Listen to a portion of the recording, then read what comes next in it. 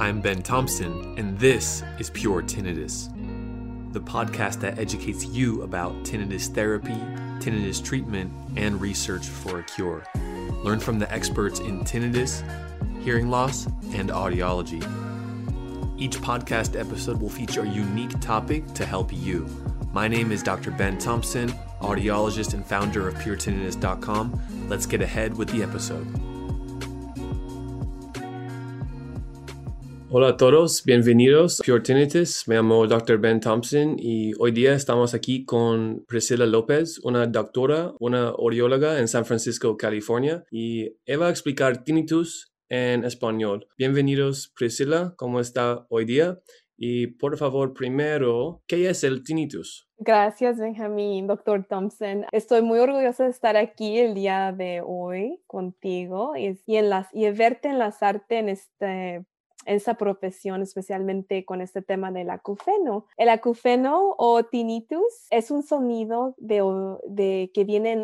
que uno escucha en su cabeza o oídos, que no tiene origen external. O sea, no es un sonido que esté en el ambiente, es un sonido que la persona con tinnitus escucha dentro de su cabeza o oídos. Y es un sonido que no podemos medir. Por ejemplo, si yo tengo tinnitus y voy a ver a Dr. Thompson, él no puede medir el nivel del sonido, pero sabemos que es un sonido, que es un fenómeno que es real y que existe. Gracias, Priscilla. ¿Y se puede reducir el volumen de acufenos o tinnitus? ¿Es posible para reducirlo? Sí, claro. El ejemplo que me gusta, que aprendí de Dr. Troy Cashat, también uno de tus mentores de tinnitus, es imaginarse estar en un cuarto oscuro y prendes una velita, ¿no? Entonces, tu enfoque, tu visión va a esa velita y es lo único que puedes ver. Es lo mismo, por ejemplo, si uno escucha el tinnitus, que es muy común cuando está en un cuarto sin ruido, al dormir o a despertar en la mañana, es cuando uno está más consciente del tinnitus.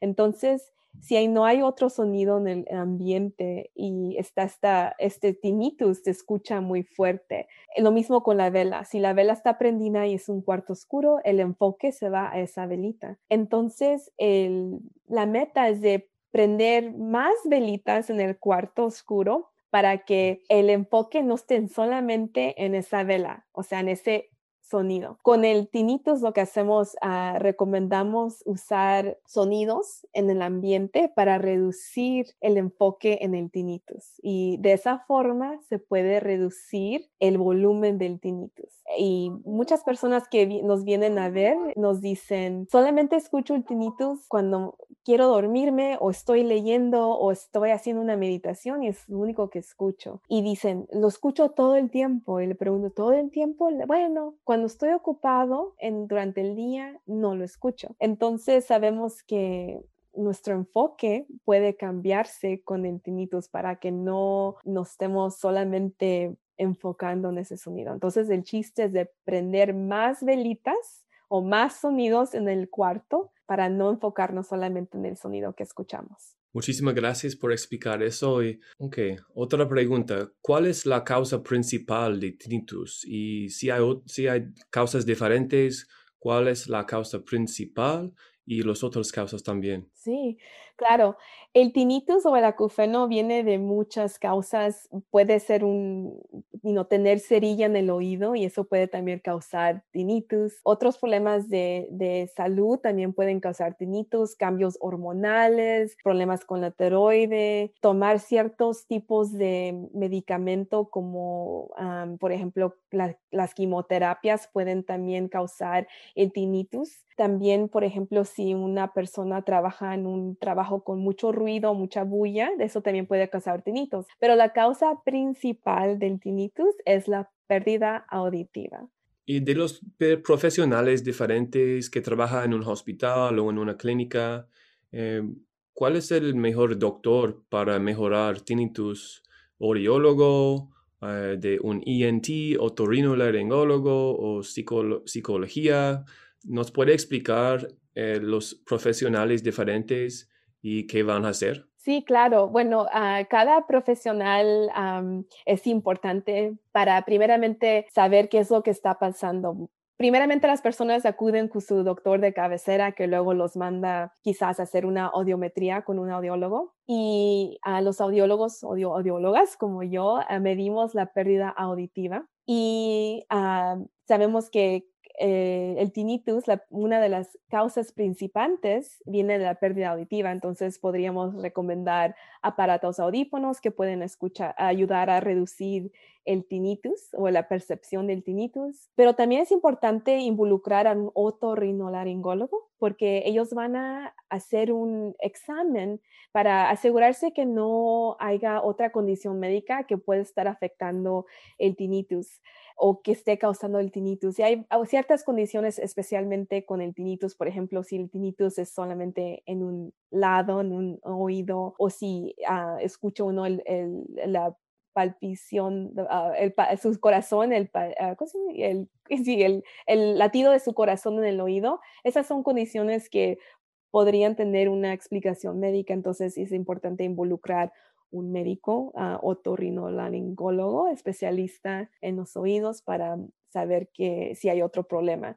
Y muchas veces no podemos, no sabemos la causa, pero sabemos que no es algo muy grave. También es importante para las personas, creo en los Estados Unidos hay como 50,000 millones de personas, es como de 10 a 15% de la población de los Estados Unidos que tienen acufeno o tinnitus. De esas personas, 20 millones de personas tienen tinnitus que les estorba, que les afecta un poco, y de ahí 2,000 millones de personas tienen tinnitus que es grave, que realmente les afecta la calidad de vida. Entonces, especialmente para estos individuos que están sufriendo con su tinnitus, es muy importante involucrar un psicólogo para ayudarles a darles herramientas y a poderles ayudar a vivir con el tinnitus también.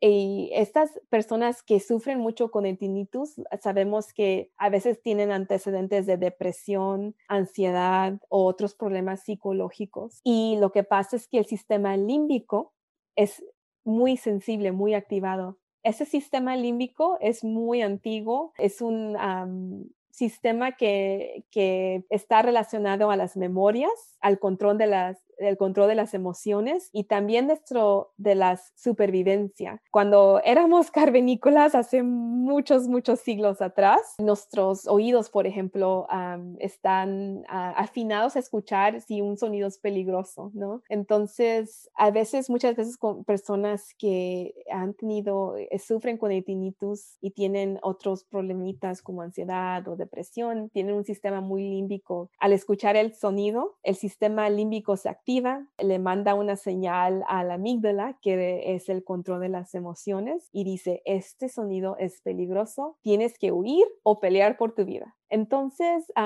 un psicólogo puede ayudar a cada individuo a saber cómo entender y saber que el tinnitus no realmente es un problema grave, sino que es la reacción emocional que nos hace tener mucho estrés. Okay, gracias por explicar eso hoy. En mi trabajo, yo trabajo de Zoom, de telehealth, de la internet, con personas que necesitan ayuda de tinnitus. Y parte de mis pacientes ya tenía un examen de los oídos, y el examen dice que sus oídos están normales, no hay una pérdida. Este paciente necesita más información, claro, y más educación para entender el sistema y cómo funciona. Específicamente, si las clínicas hacen un test, se llama OAE, y por favor explícanos OAE. Si la clínica hace un OAE test, usualmente como 95% a veces hay un señal o un parte del oído que no está perfecto, no está totalmente normal. Y eso es un parte de la causa de tinnitus. Ujú. ¿Nos puede explicar más de eso, por favor? Sí, claro.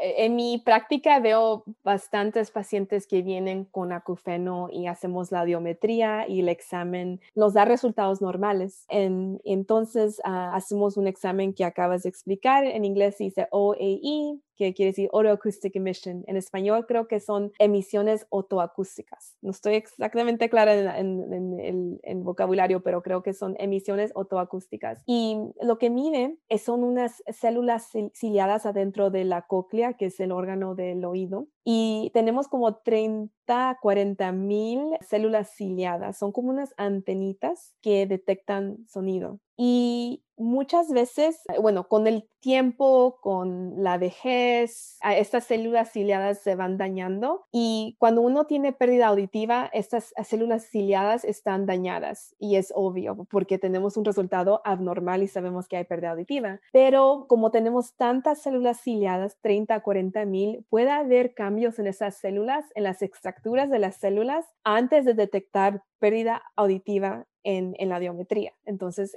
quiere decir que no hay problema, que podemos medir con el examen de audiometría, pero si hay un cambio en esas células ciliadas. Entonces, la razón más común del tinnitus es la pérdida auditiva, pero no necesariamente tenemos que tener pérdida auditiva para tener acufenos. El acufeno es un cambio en las células ciliadas, puede ser un cambio en cómo las neuronas auditivas están disparando, las neuronas, también puede ser un cambio en la corteza auditiva, que es el cerebro auditory cortex. Entonces, puede haber un cambio. A veces podemos medir el cambio, a veces no. Pero si uno piensa cómo está diseñado el oído, ¿no? No tenemos párpados, no tenemos una parte del oído que se cierra. El oído está diseñado a escuchar las 24 horas del día. Los ojos no. Los ojos, nosotros parpadeamos miles y miles de veces durante el día y en la noche, ¿qué hacemos? Cerramos los ojos, el cerebro sabe, entiende que no tenemos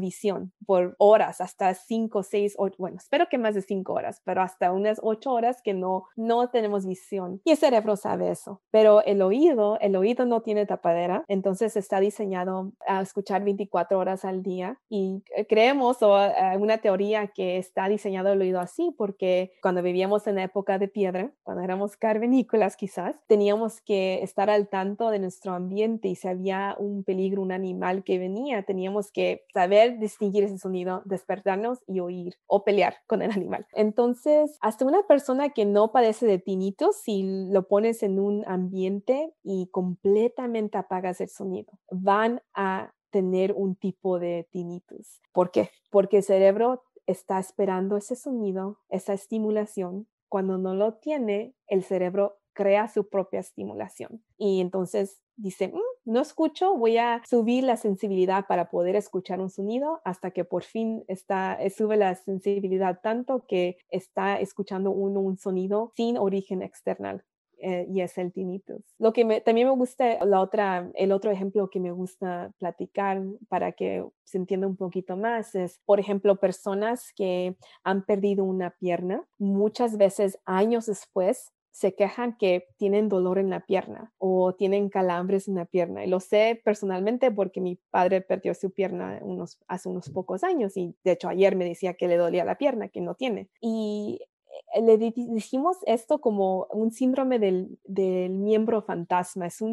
O sea, la pierna no está ahí, pero la conexión del cerebro está buscando esa señal de la pierna y también cuando no la siente, cuando hay un cambio porque perdió la pierna o hay un cambio porque no hay sonido o hay una pérdida auditiva o un cambio en las células ciliadas, el cerebro va a crear su propio como sensación, ya sea la sensación de la pierna o, por ejemplo, en el tema de tinnitus, un sonido, un zumbido. Y el cerebro puede subir la percepción de tinnitus en un parte de la vida y también el cerebro puede bajar la percepción de tinnitus. Claro. Es muy sensitivo. Obviamente, tinnitus no es solo de la oreja o del oído. Obviamente hay contribución de la psicología y del cuerpo, de estrés, de nuestra mente y todo. Pero a usted, Priscila, ¿los audífonos ayudaron al tinnitus? ¿Nos puede explicar cómo los audífonos pueden ayudar tinnitus? Sí, claro. En personas específicamente que tienen pérdida auditiva, al usar un aparato,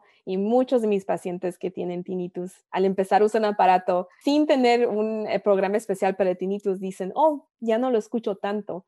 ¿Por qué?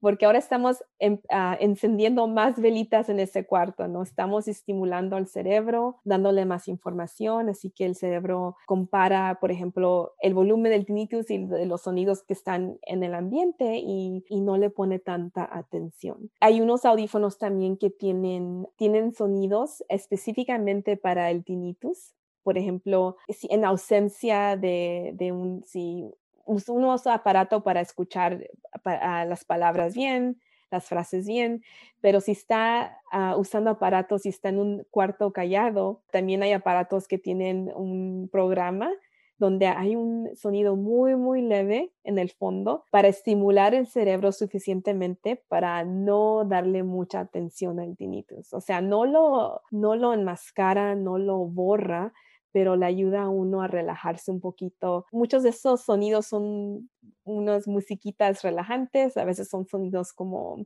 shh, algo así, y esos pueden ayudar a reducir la percepción del tinnitus. Muy bien, es muy importante. Es una tecnología que podemos usar para mejorar tinnitus. En mi experiencia con mis pacientes, la cosa más importante al principio para trabajar, para mejorar, es sleep, ¿no? Ujú.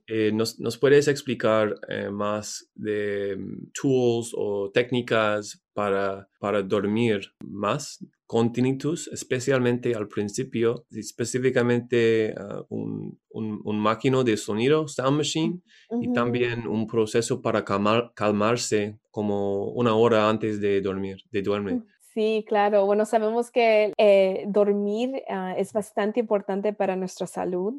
Es cuando el cuerpo realmente se relaja, cuando es una medicina el dormir. Entonces, pero a veces cuando uno tiene tinnitus es lo que le estorba, es quiero dormir y no puedo porque escucho el tinnitus y me estresa y luego ya no me puedo dormir. Entonces, ¿qué hacer? Siempre recomendamos tener un tipo de sonido ambiental. Acuérdese del ejemplo de la velita, prender más velitas, o sea, no literalmente, pero prender más velitas de sonido. Por ejemplo, puede ser simplemente prender un abanico en el cuarto. Ese zumbido del abanico puede ayudarle uno a relajarse. También tener una máquina de sonido. Algunas máquinas de sonido tienen sonidos del mar, de lluvia, y esos son sonidos relajantes. Entonces, eso puede ayudar cuando uno quiere empezar a dormir, a tenerlos en el fondo. De hecho, creo que ahora en la mañana una conocida mía que tiene tinnitus en Facebook, nunca sabía, la conozco de hace años, dijo que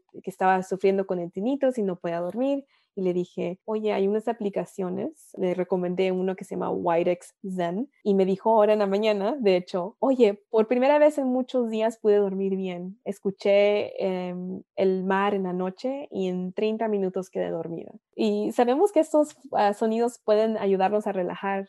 Y diría también para tratar de relajarse una hora antes, tratar de evitar usar la televisión, los teléfonos, tratar de quizás tomarse un baño calientito para empezar a relajarse el cuerpo. Respirar, eso nos ayuda mucho. A veces no nos damos cuenta, pero la respiración también. Cuando uno está agitado, estresado, uno respira más rápido. Entonces, por ejemplo, ahora mismo yo me estoy dando cuenta, oh, no estoy respirando ahorita. Entonces, la respiración nos ayuda a calmarnos. Hay muchas técnicas también como meditación, de nomás estar en lo calladito, tratar por ejemplo, de saber que el día ha terminado. Si tienes mucho estrés y a veces me pasa a mí, tengo muchas cosas que estoy pensando, que quiero hacer, se me olvidó esto, el otro, apuntarlos antes de dormir para poder empezar la relajación del cuerpo y del cerebro. Es muy importante para dormir. Sí, estoy de acuerdo. Eso es muy importante para dormir mejor y para bajar estrés, Ujú, anxiety, estas cosas. En efecto, mejora tinnitus. ujú, Yo veo eso cada día en mi trabajo. sí. Ok, la final pregunta es, ¿qué es tinnitus retraining therapy o otra manera un protocolo o un sistema para usar a mejorar tinnitus? Sí, claro. Tinnitus Retraining Therapy, en español es terapia de reentrenamiento de tinnitus. Y hay dos gran partes de ese tipo de terapia. Una es el uso de sonido de terapia, que es lo que estamos platicando un poquito, que tener sonido ambiental nos puede ayudar a reducir la percepción del tinnitus. Eso es parte de eso y es muy importante porque eso nos puede apoyar a uno mientras están trabajando con la segunda parte, que la más importante creo para pacientes de tinnitus es la parte psicológica. Es de saber cómo reducir los pensamientos negativos, reducir ese ciclo vicioso cuando el sistema límbico está activado. Y muchas personas al aprender que es su cuerpo, su sistema límbico que está reaccionando, que eso es lo que está impidiendo que duerman, que descansen bien. Eso es muy importante en esa terapia, en la parte psicológica. Y mucha gente, yo creo que tú has visto muchos pacientes cuando aprenden esa porción, están aprendiendo de sí mismos y cómo son sus pensamientos y cómo sus pensamientos afectan su condición física, afectan el tinnitus, pueden entender más y empezar a descartar las historias que el sistema límbico está contando, ¿no? Que este sonido es peligroso y tengo que huir o correr o pelear. Y sabemos, y todos tenemos estas herramientas ya. Por ejemplo, hace 5 minutos no me daba cuenta de la sensación de mis nalguitas en la silla, ¿no? Ahorita estás sentado tú también y puedes sentir tu silla. Si te digo, ¿puedes sentir tu silla? ¿Y la puedes sentir? Sí. Hace 5 minutos no te dabas cuenta de la silla y quizás por los próximos 5 minutos vas a seguir sintiendo la sensación de la silla porque estamos conscientemente pensando en la silla, pero hace 5 minutos atrás no nos damos cuenta. Entonces, el cerebro, somos capaces de nuestro cerebro ignorar o no ponerle atención a cosas que no son peligrosas, como la silla no es peligrosa. Claro, si la silla se cae, entonces es un poco peligrosa, pero si se quiebra. Pero tenemos ya estas herramientas y todos tenemos esas herramientas. Por ejemplo, si pudiera sentir el reloj en mi muñeca todo el tiempo, ahorita que estoy pensando, lo siento, se siente pesado mi reloj, pero hace una hora tampoco estaba consciente de esta sensación. Y si nuestro cerebro poniera atención a cada sensación física, entonces nunca podríamos hacer nada porque estuviéramos enfocados, siento mi muñeca, siento mis zapatos, siento mis calcetines, siento mis aretes. Entonces, si uno piensa en eso, sí se da cuenta que siente todo eso, pero nuestro cerebro ha aprendido que estas sensaciones no son peligrosas. No son peligrosas y el cerebro puede bajar la percepción de tinnitus Uh-huh. y, por ejemplo, el sonido del refrigerador y Uh-huh. también si yo vivo cerca de un tren, Uh-huh. este sonido también y mi corazón, en mi cuerpo, mi sangre, todo de esos tiene sonidos, pero con tiempo yo sé de mi cerebro sabe que sí, no hay peligrosas, son sonidos normales y Sí. con eso baje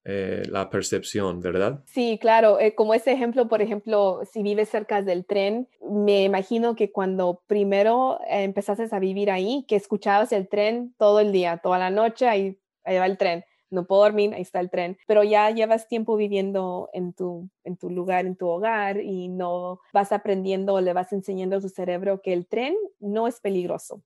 Es tren y ya lo ignoras, no le pones atención. Entonces sí tenemos estas herramientas que siempre hemos usado para poder reducir esa percepción. Cuando primeramente nos pasa el tinnitus, puede ser algo que nos cause estrés porque el cerebro no reconoce el sonido, entonces le da la percepción que es peligroso, ¿no? Pero ojalá aprendiendo que el tinnitus es un fenómeno real y que desafortunadamente no hay cura, no hay medicamento ni cirugía de corrección para el tinnitus, pero sin embargo, uno puede vivir una calidad de vida mejor y puedes seguir adelante con el tinnitus. Y ya cada uno de nosotros tenemos las herramientas para sobrevivir con el tinnitus, para seguir adelante. Muchísimas gracias, Priscilla, doctora Priscilla de San Francisco, California, que trabaja en un buen hospital en California. Muchas gracias por enviarnos y enseñarnos tinnitus acúfenos. Para mí, yo espero que esta conversación puede ayudar a alguien en el mundo que no entiende mis lecciones de inglés, pero esta conversación va a conectar las cosas importantes en español. ¿Quiere decir algo más a la comunidad aquí? Pues bueno, primeramente muchas gracias, Dr. Thompson, por tenerme hoy en día en tu podcast. Es un orgullo, como te dije al principio, de tenerte aquí y de ver que estás haciendo un trabajo muy importante y estás ayudando a muchas personas. Así que te agradezco porque faltan recursos, faltan más información y entre más especialistas en el tinnitus haya, más podemos compartir esta información y ayudar a más gente. Así que muchas gracias y espero que las personas que estén escuchando encuentren este pequeña introducción al tinnitus un poquito, que les ayude un poco. Esta noche pueden ustedes prender su abanico en casa. Hay muchas aplicaciones gratuitas en los teléfonos que puede uno enlazar y escuchar sonidos como el mar, la lluvia y traten de dormir bien, traten de respirar para que tengan una buena noche. Oh, gracias, Priscilla, muy amable. Y si alguien quiere preguntarnos algo en español, hay un comment box, comments abajo. Yo voy a tratar a responder pronto. Okay, muchísimas gracias, Priscilla. Buenas noches. Buenas noches. Thanks for listening. If you'd like to read the notes from this episode or learn about our tinnitus services, head over to puretinnitus.com. And make sure you're subscribed to this podcast for our newest episodes.